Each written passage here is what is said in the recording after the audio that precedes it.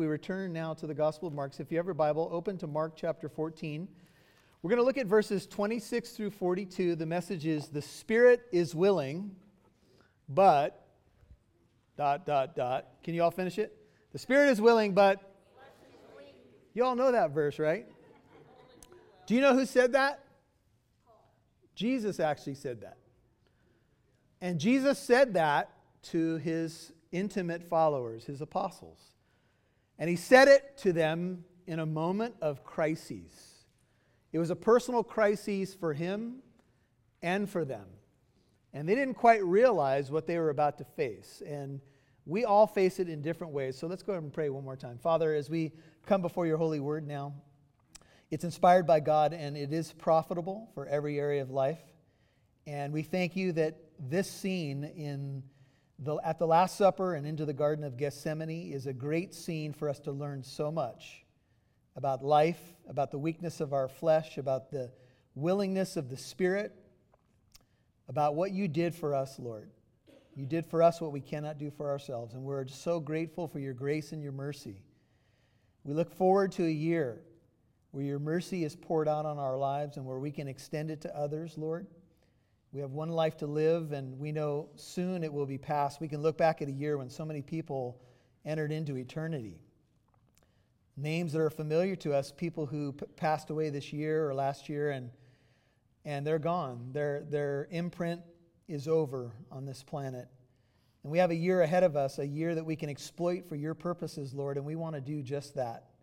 So help us in the area where we're weak, the areas where we're weak, and make us strong, make us more like you. Open our ears to your word. Let us have receptive hearts and conform us more into the image of your Son, Jesus Christ. It's in his name we pray. Amen. The Spirit is willing. You have a spirit, and the Bible makes that very clear, that you're not just your body. The Bible says in James 2:26 that without the Spirit, the body is dead. And without faith, or without works, faith is dead, being by itself. There's going to be works that come out of your life. Now, works don't save you, but works give evidence to a salvation that you do possess in Jesus Christ. In Mark 14:38, this is where the title for this message comes. Mark 14:38, Jesus said, "Keep watching and praying, that you may not come into temptation. The spirit is willing." The word spirit there is pneuma, the flesh, but the flesh is weak. The word for flesh is sarx, if you're interested.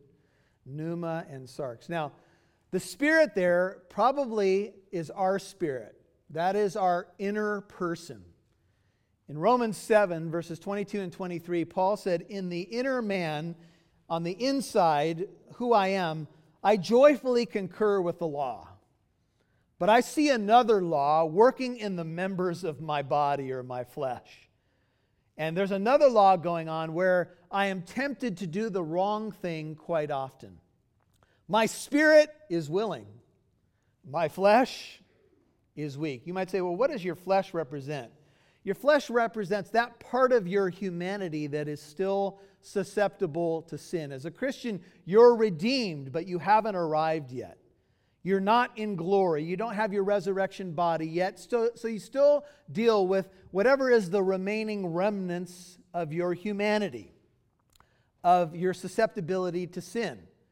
Over the holidays, I found my susceptibility quite often in banana bread, pumpkin rolls, glorious cookies. They just kept coming. Last night we hung out with some friends for New Year's Eve, and there was a bunch of just stuff on the table. Caramel popcorn and the cookies and this, and then there was a vegetable platter.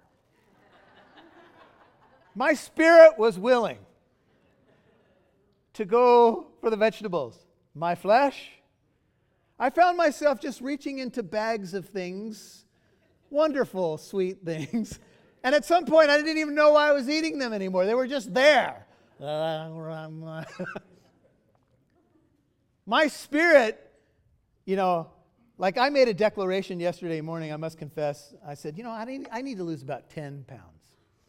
So today, anybody ever done this before? Today, No more cookies. My wife's preparing a vegetable platter. I will be going to the vegetables, but my flesh was weak. Even this morning, I had 2 offers of maple bars. I turned the first one down, trying to be strong. Then a cute little girl brought me a maple bar. Here, Pastor Michael, Happy New Year's. I was like, what can I do? It's a little child. I got to receive it. How could I ruin her day? We can't use this as an excuse, though. We can't say to our loved ones, my spirit was willing, but sorry, flesh was weak. We don't use grace as an excuse for sin, but we all know that we struggle with doing the right thing as consistently as we want to do. At the Last Supper, Pastor Chris took us up to verse 25 in Mark 14, and we took a little break as we did Christmas. But at the Last Supper, we find out a couple things. There's this beautiful institution of the Lord's Supper where Jesus takes the Passover meal and he converts it or transforms it into the representation of his body and his blood. The matzah represents his pierced body. The wine represents his shed blood for our sin. And he said, I long to share this Passover with you. It was a beautiful time that he had prepared. But at that Passover meal, according to Luke 22, 23, and 24, the apostles were arguing back and forth about 2 primary things. One is they were wondering which one of them would betray him. They didn't know that Judas was the betrayer, by the way. Judas did not walk around with horns coming out of his head, just so you know. Judas, we just knew it. They didn't know. And they kept saying, Lord, is it me? Lord, is it me? And they were arguing about something else, according to Luke, and they were arguing about which one of them was going to be the greatest. The night before Jesus was going to go to the cross for them, they were still arguing all the way up to his crisis moment. And here's how the text begins. It says in verse 26 of Mark 14, and after singing a hymn, this is the end of the Passover meal, they went out to the Mount of Olives. Now, it's interesting that Jesus did sing, by the way. He sang a hymn here. And just a side note, we do know what he sang. Because at the Passover meal, the traditional conclusion of that meal was to sing the latter half of what's called the Hallel Psalms. The Hallel Psalms are Psalms 113 through 118. The word Hallel means praise, and it's the root where we get our word hallelujah. Hallelujah means praise the Lord. So when you see the Hallel Psalms, they're called the praise psalms, and they were sung at the feast days. The latter half of the Hallel was sung at the end of the Passover. And Jesus sang, he was probably leading the worship. If you want to turn over to Psalm 116, let's go to there together. We'll take a peek at what they were singing. And scholars say that they would sing in what's called antiphonal praise. What does that mean? That means that one of them would typically lead, like the table leader. In this case, Jesus was definitely that.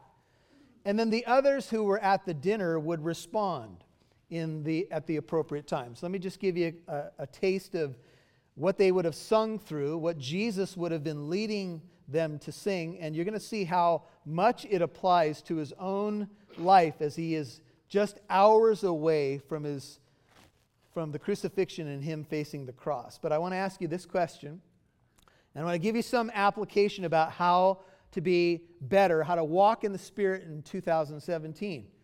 And one of the ways that you can do that is to get into the Bible and get the Bible into you.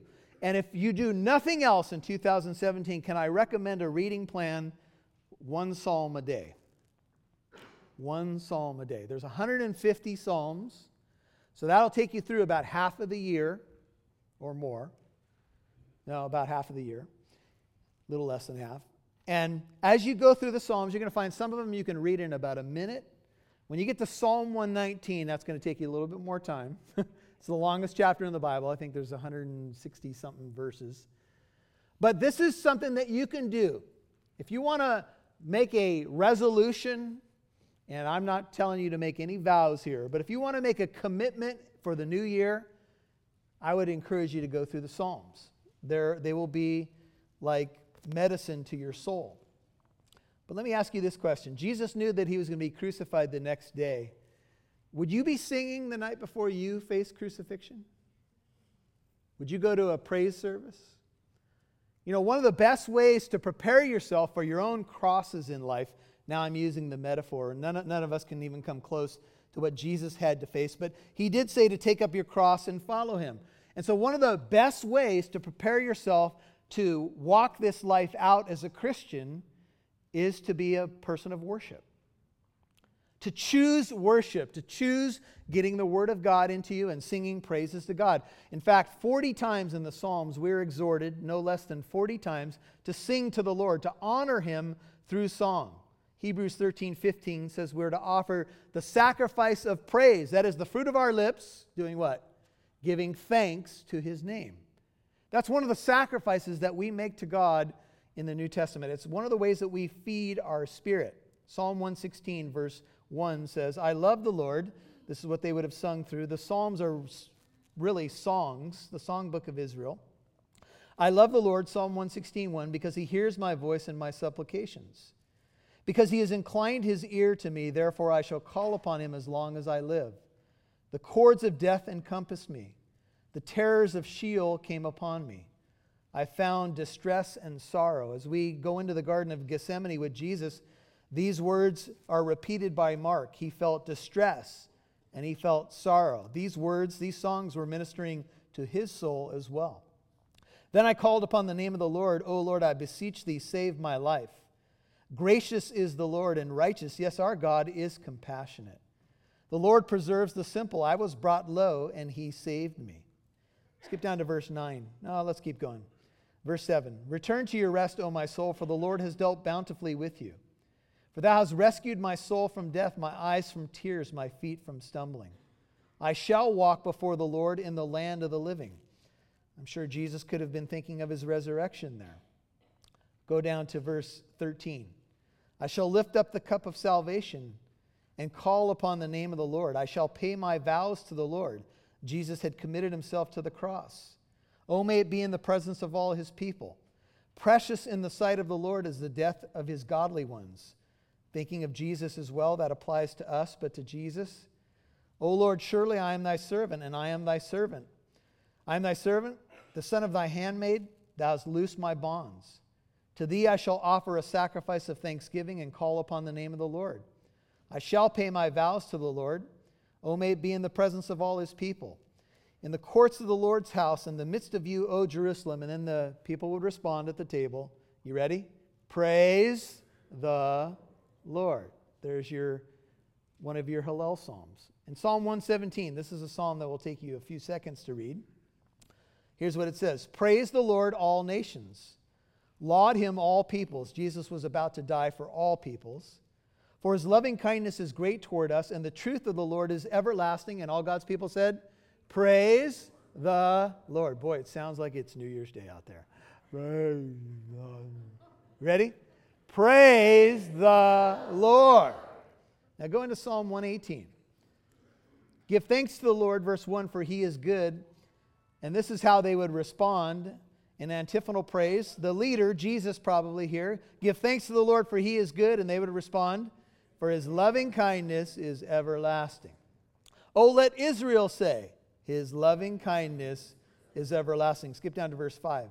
From my distress I called upon the Lord. Look at verse 6. The Lord is for me, I will not fear. What can man do to me? The Lord is for me, verse 7, among those who help me. Therefore I shall look with satisfaction on those who hate me. Skip down to verse 13. You pushed me violently so that I was falling, but the Lord helped me. The Lord is my strength and song, and he has become my salvation. Skip down to verse 17. I shall not die but live and tell of the works of the Lord. And then down to verse 22. The stone which the builders rejected has become the chief cornerstone. This is the Lord's doing. It is marvelous in our eyes. This is the day which the Lord has made. Let us rejoice and be glad in it. O Lord, do save, we beseech thee. O Lord, we beseech thee, do send prosperity. Blessed is the one who comes in the name of the Lord. We have blessed you from the house of the Lord. The Lord is God, and he has given us light. Bind the festival sacrifice with cords to the horns of the altar. Jesus was about to be whipped with the cat of nine tails. He would be scourged in an awful way, probably tied much in the same way a festival sacrifice would be tied as he then was whipped. Thou art my God, I give thanks to thee. Thou art my God, I extol thee. Give thanks to the Lord, for he is good. And all God's people said, his loving kindness is everlasting. Now that's how they would have finished this meal. That's what they sang through in a back and forth type of praise. Jesus did sing, and there's implications if you go to the Gospel of Mark that we will hear him sing when we are with him, according to Hebrews, I think it's chapter 2. So Mark 14, after this incredible exchange, they go out to the Mount of Olives, and the Mount of Olives just east of the Temple Mount, just across the Kidron Valley, or the brook of the Kidron. And in verse 27, after this wonderful time, Jesus shares this hard truth. He drops this bomb on them. He said, Mark 14:27, he said to them, you will all fall away, because it is written, I will strike down the shepherd, and the sheep will be scattered. Now, one of the sad things that you can see upon the earth, and it's behind me represented in this picture, is to see sheep that scatter in a panic. It doesn't take much to panic a sheep. It could be a stray jackrabbit, it could be a rustling in the bushes, and they will take off. But one of the things that settles sheep down more than anything else is the voice and the presence of their shepherd. When Jesus looked over a multitude of people in Matthew 9, he saw them distressed and downcast like sheep, remember, without a shepherd. And he said, the harvest is plentiful, but the workers are few. Pray to the Lord of the harvest. It'll send out more workers into his harvest field. I want you to feel the image for a second. The shepherd is going to be struck, and God is behind this because prophetically the Father would crush the Son, Isaiah 53:10. It was the Father's good pleasure to crush him, that he would become a sin offering. And when the shepherd was struck, the apostles were the sheep of his flock. And on that night they would scatter.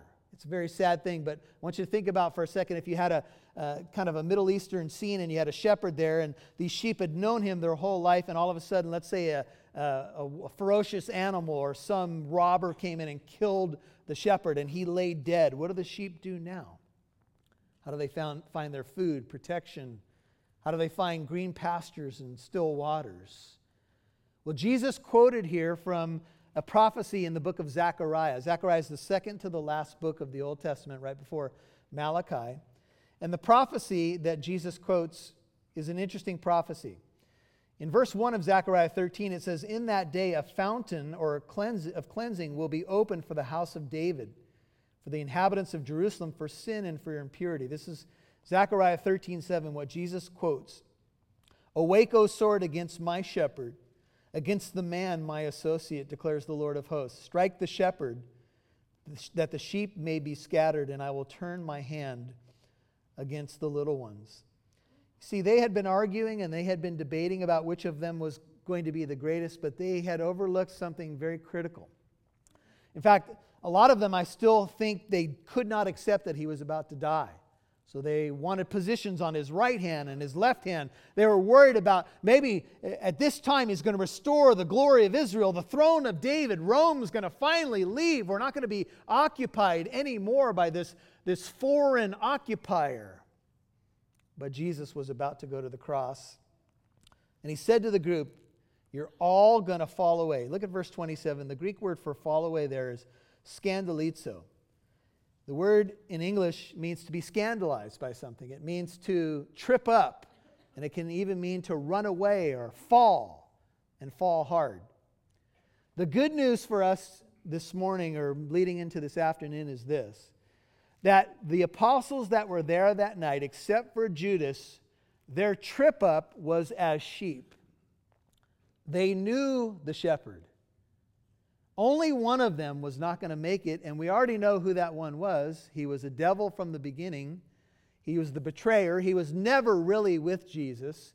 Whatever his motive and reasons were for being there, he was stealing, he was plotting, and finally he was possessed by Satan, literally at the Last Supper, and led the group, this huge group, to take Jesus, to seize him.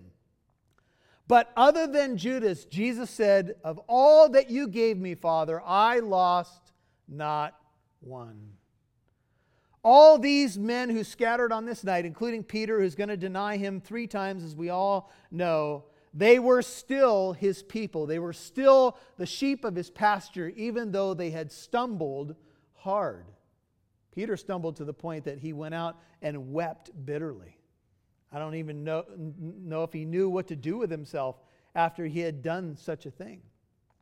But all of them were still sheep. In fact, Revelation 21 says their names are written on the foundation stones of the New Jerusalem. In Matthew 19:28, Jesus says, "You'll be sitting on 12 thrones, judging the 12 tribes of Israel." They tripped up, but their tripping up was not permanent. But this night, they would be shown how weak they really were.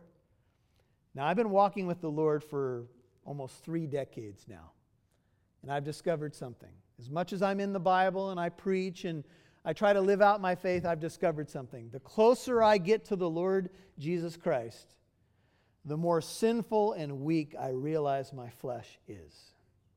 Can I get a witness? Amen. There's so many times when, everything in me wants to do the right thing, whether it's witnessing to someone or praying more or getting into my Bible more. I can make my whole list, just like I know you have a list. There's so many things that I want to do that I feel like I fall short in all the time. I'm sure you can relate. But each time I go back and visit what's happened in my life, God has transformed my life to a place I can't even imagine without Him. I don't know what I would be without the Lord today. But I'll tell you this, the closer I get to Him, the more weak I realize my flesh is. The more I realize that it's a battle. I cannot just think that I've arrived. This night, Jesus says, "I will strike down the sheep," quoting Zechariah 13, "and I will strike down the shepherd, and the sheep of the flock shall be scattered." And they were all going to fall away, but their fall would not be permanent. And some of you are sitting here, and maybe you've made a huge mistake. Maybe you stumbled hard. Maybe you were a person involved in ministry, and you've lost your way. There's a way back. There was a way back for Peter.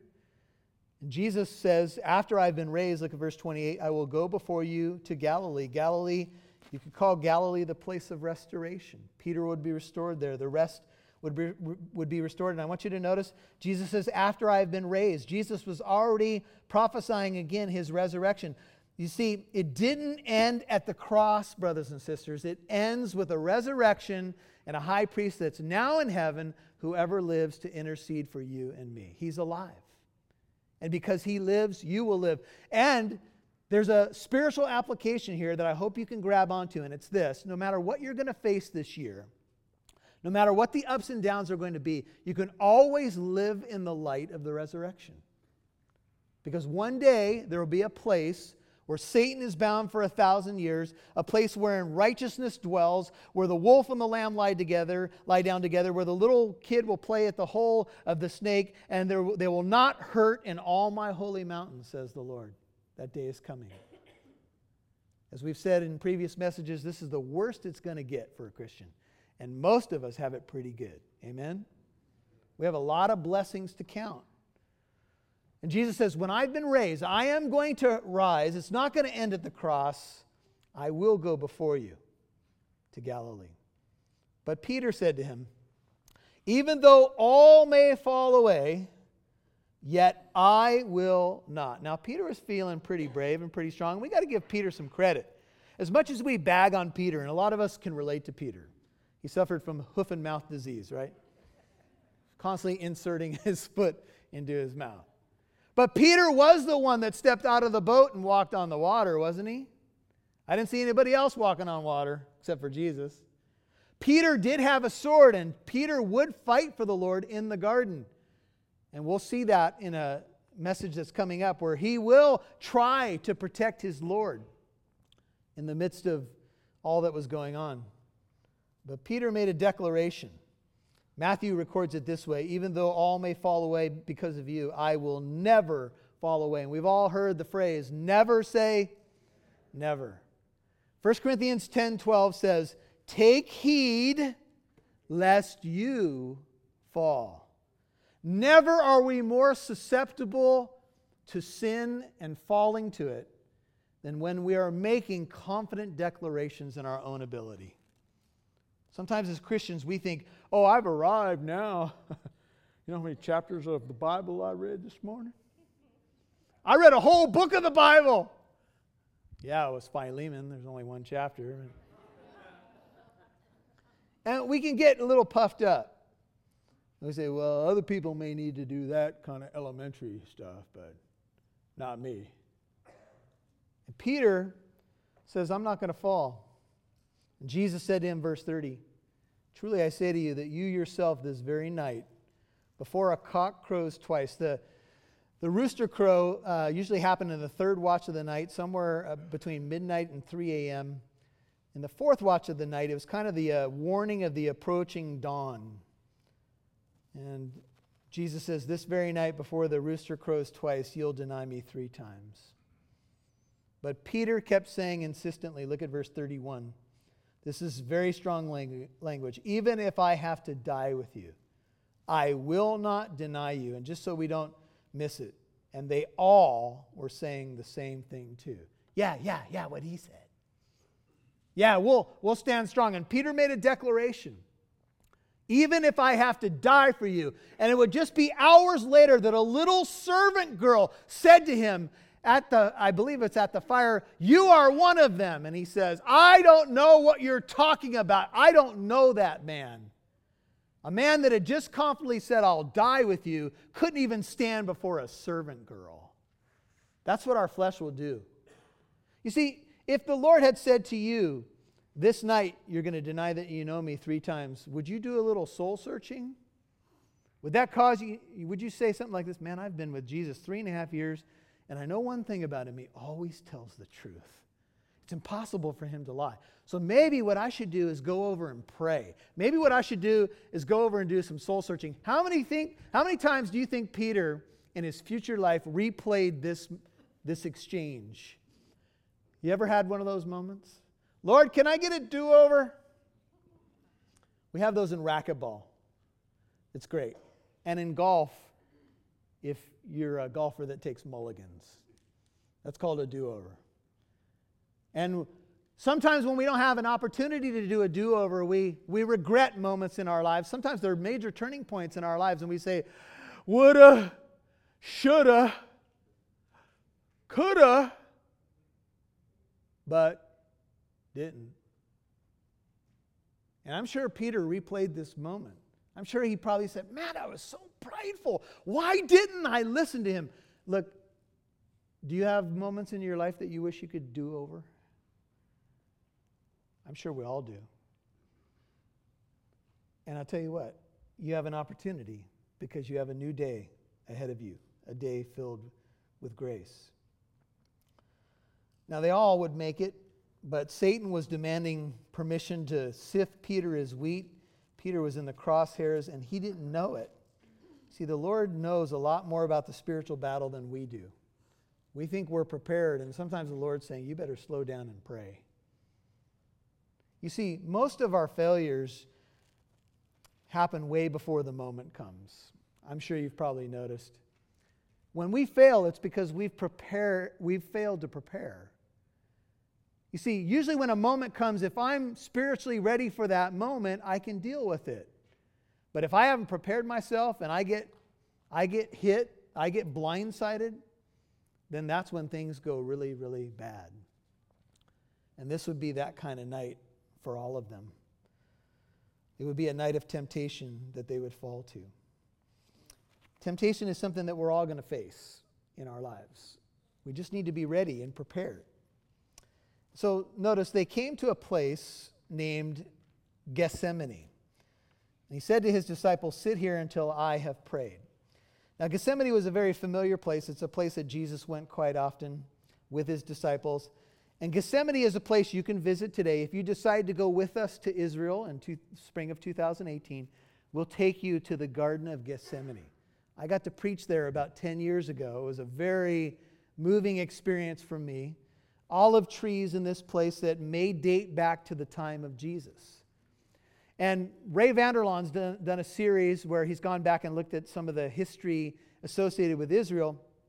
And back in the day in Israel, of course, olives were big business. They had olive oil for consecration and food purposes and stuff. And they had all these olive trees. And what they would have is they would have something that was called an olive press. And that's what Gethsemane literally means. It's called the olive press. And they would take olives, they would harvest the olives, and they would put them in something that's called a sea. It's a large, big basin, almost looks like a stone cauldron. And they would put the olives in there, and they would take a donkey or a beast of burden, they would put a pole through a circular stone, and the beast of burden, the donkey, would circle the basin and crack the olives open with the circular stone. Once the olives were cracked open, they would take something called a Gethsemane. It was literally a rectangular stone object, very, very large and heavy, and the Gethsemane would go down onto the olives, and it would press the olives and squeeze olive oil down a chamber into a basin where they would catch it at the bottom. Jesus went into a place called Gethsemane, and Luke says he was praying very fervently, feeling the weight of the world on his shoulders, the sin of the world, literally. And as it were, great drops, something like great drops of blood were flowing to the ground. Some people believe this is metaphorical, but even if it's a metaphor, it's still a picture of him being squeezed with the Gethsemane. He's the olive, and his life's blood is going to be poured out for the sins of the world. The Gethsemane is literally coming down on the Lord Jesus Christ. He's feeling the weight of the world. And if it was literal, then he went through a process that's called hematidrosis, where you're under so much pressure that tiny capillaries under your skin begin to burst, and you sweat out of your sweat glands drops of blood. And this whole scene has been painted by the Holy Spirit. And here's the incredible nature of the scene. The whole thing started in a garden. Do you remember Adam and Eve in a garden? Only one tree they were told not to mess with. One tree. They had access to all the other trees.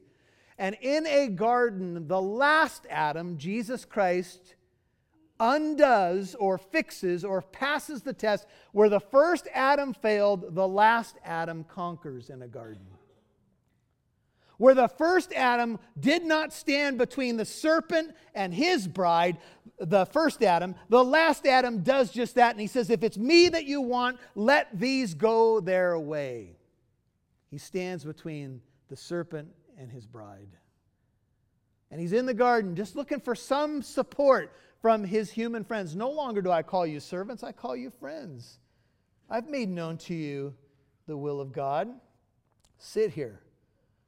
The idea is just stay with me. He's feeling the pressure, the weight of the cross. Not just the physical nature of the cross, which is bad enough. It's quite possible that Jesus had even seen people crucified by Rome. He was imagining the physical pain, but it was more than that. It was the sins of the world and the wrath of his Father coming down on him. I don't think we can even fully fathom what he was facing.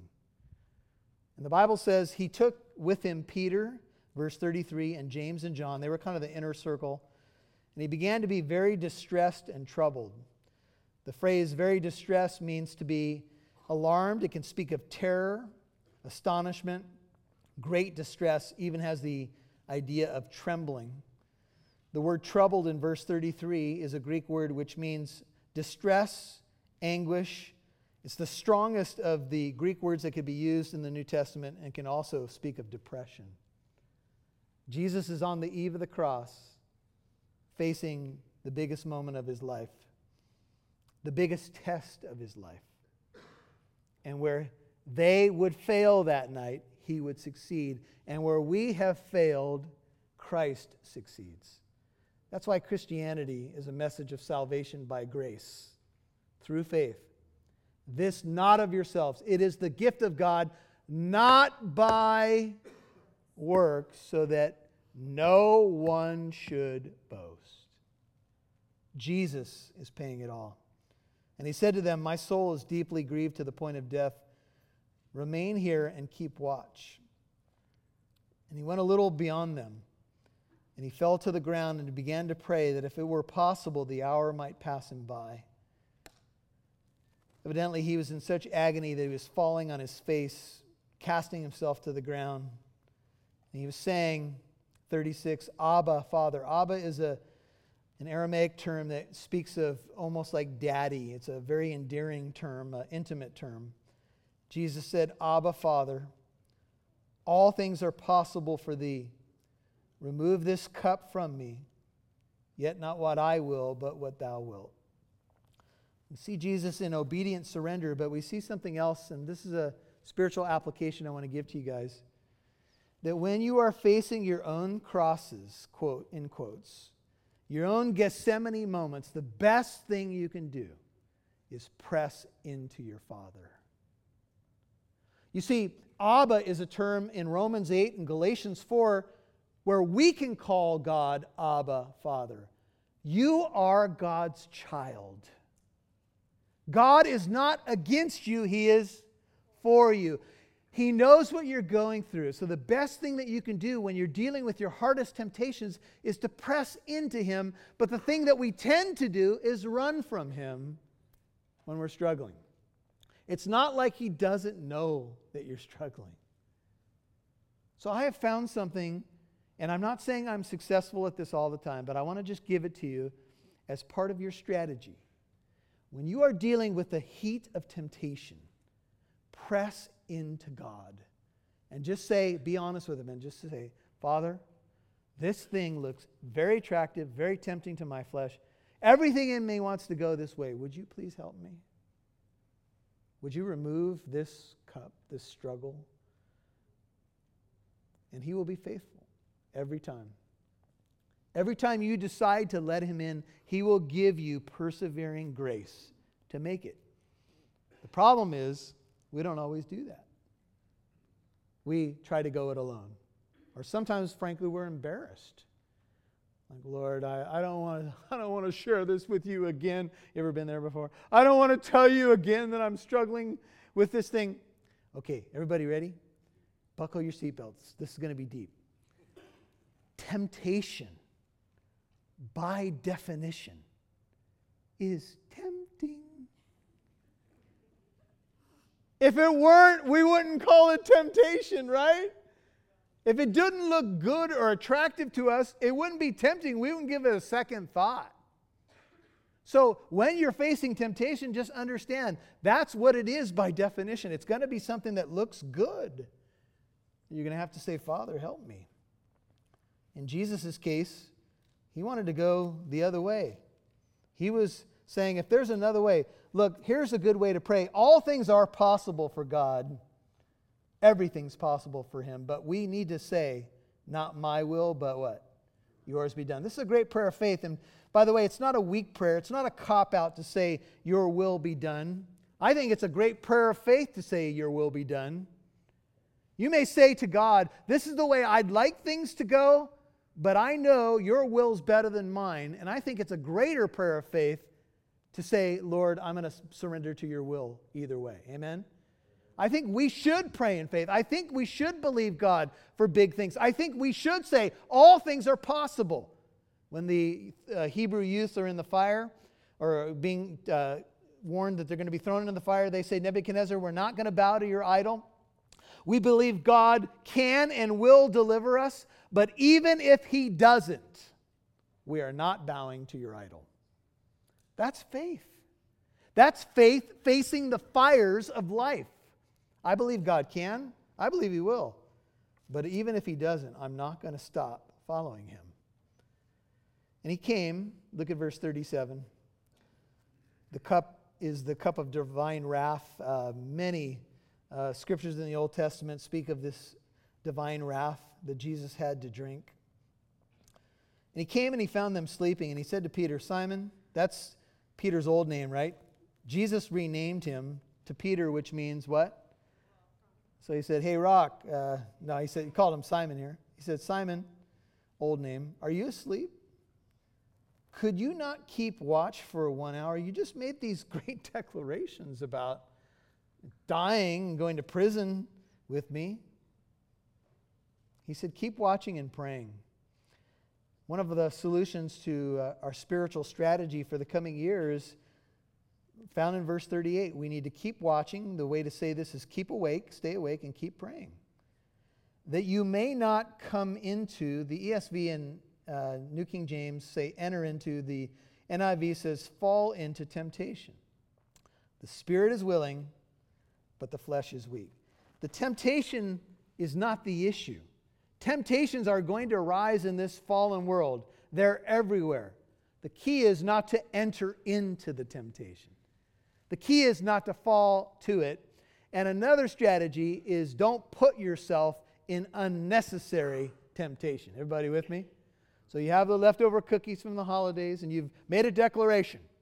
I'm going to lose 10 pounds, carrots and celery for the next 2 weeks, right? Well, if you leave the Christmas cookies on the counter, you have set yourself up for temptation unnecessarily. Give them to your neighbor in love. I'm just kidding. But if you put unnecessary temptations and then you fall to the temptation, or you're walking by the cookies later and you're like, oh, Lord, help me. I said peas and carrots this morning. I was sincere. My spirit was willing. Don't do that. Don't put yourself in an unnecessary temptation. But there's going to be some temptations that just come your way. You didn't plan it. You didn't expect it. But here it is. The key is not to fall into it. It's not a sin to be tempted. Jesus himself was tempted, but he didn't give into it. And that's where we need his help. We need to be vigilant and awake. You say, well, what do we do with the flesh, Pastor Michael? What's the biblical remedy for the flesh? Well, it's not to treat it nicely. Actually, the biblical remedy for your flesh is to crucify it. This is Galatians 5, verse 24. It says, now those who belong to Christ Jesus have crucified the flesh with its passions and desires. You're going to have to say in this coming year, yes more to the Spirit and no more to the flesh. And your flesh is going to cry out, what are you doing? You've totally changed things up on me. And you're just going to have to say, shut up. No. What were the commercials in the past, to drugs? Just say no. Well, look, you have the Holy Spirit, and you can just say no. You can just say, you know what, Lord, I'm going to ask for your strength, but I'm not going there. Romans 13, verse 14 says, make no provision for the flesh in regard to its lust. That means forethought and supply. Say you're going to go on a hike. You might stick some granola bars and water bottles in a backpack. You made provisions with forethought. But when it comes to the weakness and the sinful proclivities of your flesh, you're to give no forethought to supplying your flesh for the next indulgence. You say, no granola bars in the backpack? That's just an illustration. But you guys know what I'm talking about? You can't supply the flesh. Then you're just playing a losing game. And again, he went away and prayed, saying the same words. By the way, verse 39 shows that it's okay to pray the same thing more than once. Paul prayed 3 times for a thorn in his flesh to be taken away. Jesus prayed the same thing 3 times. If God hasn't told you to stop praying for somebody who's lost, or some situation or some decision that's ahead of you, if you haven't gotten a word from the Lord to stop praying, then keep praying. The Bible says men ought always to pray and what? Not lose heart. So don't give up. Keep praying, keep seeking, keep knocking. And the Lord will open the right doors for you at the right time. And again, verse 40, he found them sleeping, for their eyes were heavy. They did not know what to answer him. And he came the 3rd time and said to them, are you still sleeping and taking your rest? It is enough. The hour has come. Behold, the Son of Man is being betrayed into the hands of sinners. And he said, arise and let us be going. Behold, the one who betrays me is at hand. Now I want to show you 2 verses in Hebrews and we're done. Everybody turn to the book of Hebrews. You're going to have to go right towards the back of your New Testament. Pastor Chris, if you don't mind, come on up. And I'm going to share these 2 scriptures with you guys from the book of Hebrews about Jesus' current ministry to you. Jesus is alive, and he's here to help you. Here's what it says. Hebrews 2, look at verse 9. But it says, but we do see him, that's Jesus, who has been made for a little while lower than the angels, Hebrews 2:9, namely Jesus, because of the suffering of death, crowned with glory and honor, that by the grace of God he might taste death for everyone. For it was fitting, Hebrews 2:10, for him, for whom are all things and through whom are all things, in bringing many sons to glory, to perfect the author of their salvation through suffering. Skip down to verse 14. Since then the children share in flesh and blood, were human, he himself likewise also partook of the same, he became human, that through death he might render powerless him who had the power of death, that is the devil, and might deliver those who through fear of death were subject to slavery all their lives. For assuredly he does not give help to angels, but he gives help to the descendant of Abraham. That would include all believers. Therefore he had to be made like his brethren in all things, that he might become a merciful and faithful high priest in things pertaining to God, to make propitiation for the sins of the people.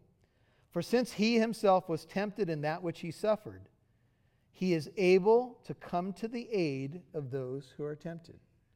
Since Jesus suffered the way that he did, he's able to help you when you're tempted, because when you come to Jesus, you come to a glorified 100% God, 100% man. He understands temptation. He understands what it means to go through this stuff. Go to Hebrews 4, last one. Look at verse 13. It says, there is no creature hidden from his sight, but all things are open and laid bare to the eyes of him with whom we have to do. Hebrews 4:14. Since then we have a great high priest who has passed through the heavens, Jesus the Son of God, let us hold fast our confession. For we do not have a high priest who cannot sympathize with our weaknesses, but one who has been tempted in all things, as we are, yet without sin. In light of this truth, let us therefore draw near with confidence to the throne of what?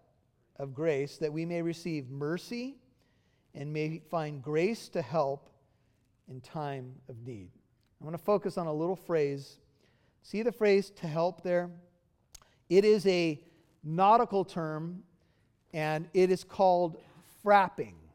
The nautical term, the Greek word is botheo. The nautical term is the idea of frapping. Now I had to look it up because I thought frapping was one of those specialty drinks at the coffee house, but it's actually not that. That's a frappuccino.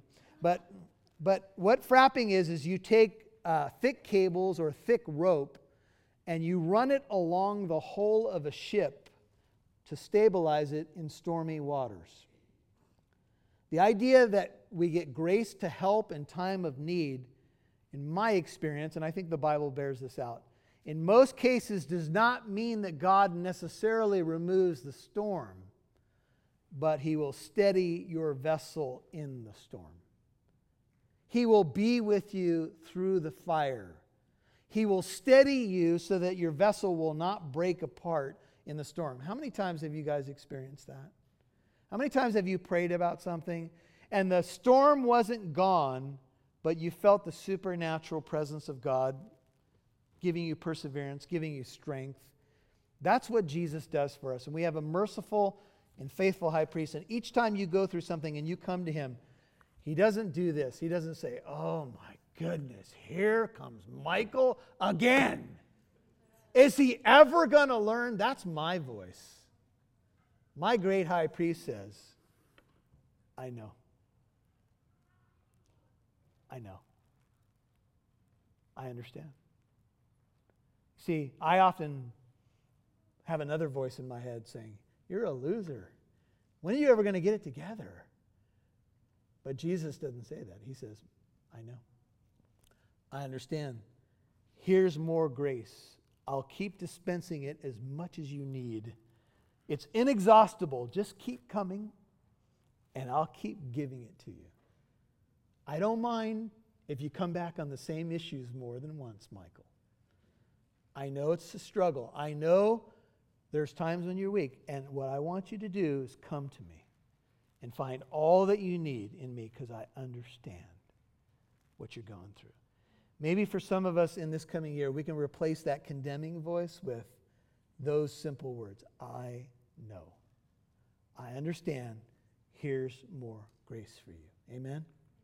Father God, thank you for the precious people that have come out on this New Year's Day. Thank you for the year that's ahead of us, the year that's behind us, the days that you grant us your grace and mercy. We're here because we love you, because you first loved us. Some are here because they want to get back close to you, and some may be checking out Christianity. But whatever the case may be, Lord, I pray they would hear your voice in these closing moments. If you want to make it official and you want to be a follower of the Lord Jesus Christ, if you want your sin forgiven and you want to know you're going to heaven when you die, you want to follow the Lord, you want him to be your shepherd, then it's something like this. And I would just ask you right now not to worry about anybody around you, and worry about the one to whom you will stand before on that day, the one who loved you to the end. Something like this. Lord Jesus, pray it if it's you. Come into my life. I'm sorry for my sin. Thank you that you went to that cross for me. Took my shame, my judgment, and bore my sin. I turn from my sin. I turn from my own self-confidence and my own idols, and I put my full trust in you. Be my Lord and be my Savior. Teach me what it means to follow you, to rely upon you. Maybe you need to rededicate your life right now. You can pray something very similar. Just say, Lord, I want to be close to you. I want this year to be a year when I know you better, and you use my life for your purposes. And Lord, for the precious saints of Living Truth, I just want to thank you for each of them. I pray that the beauty of your grace, the mercies that you pour out that are new every morning would shower on this precious group, and that you'll give them many blessings, more than they could ask or imagine in the coming year. In Jesus' name I pray. Amen.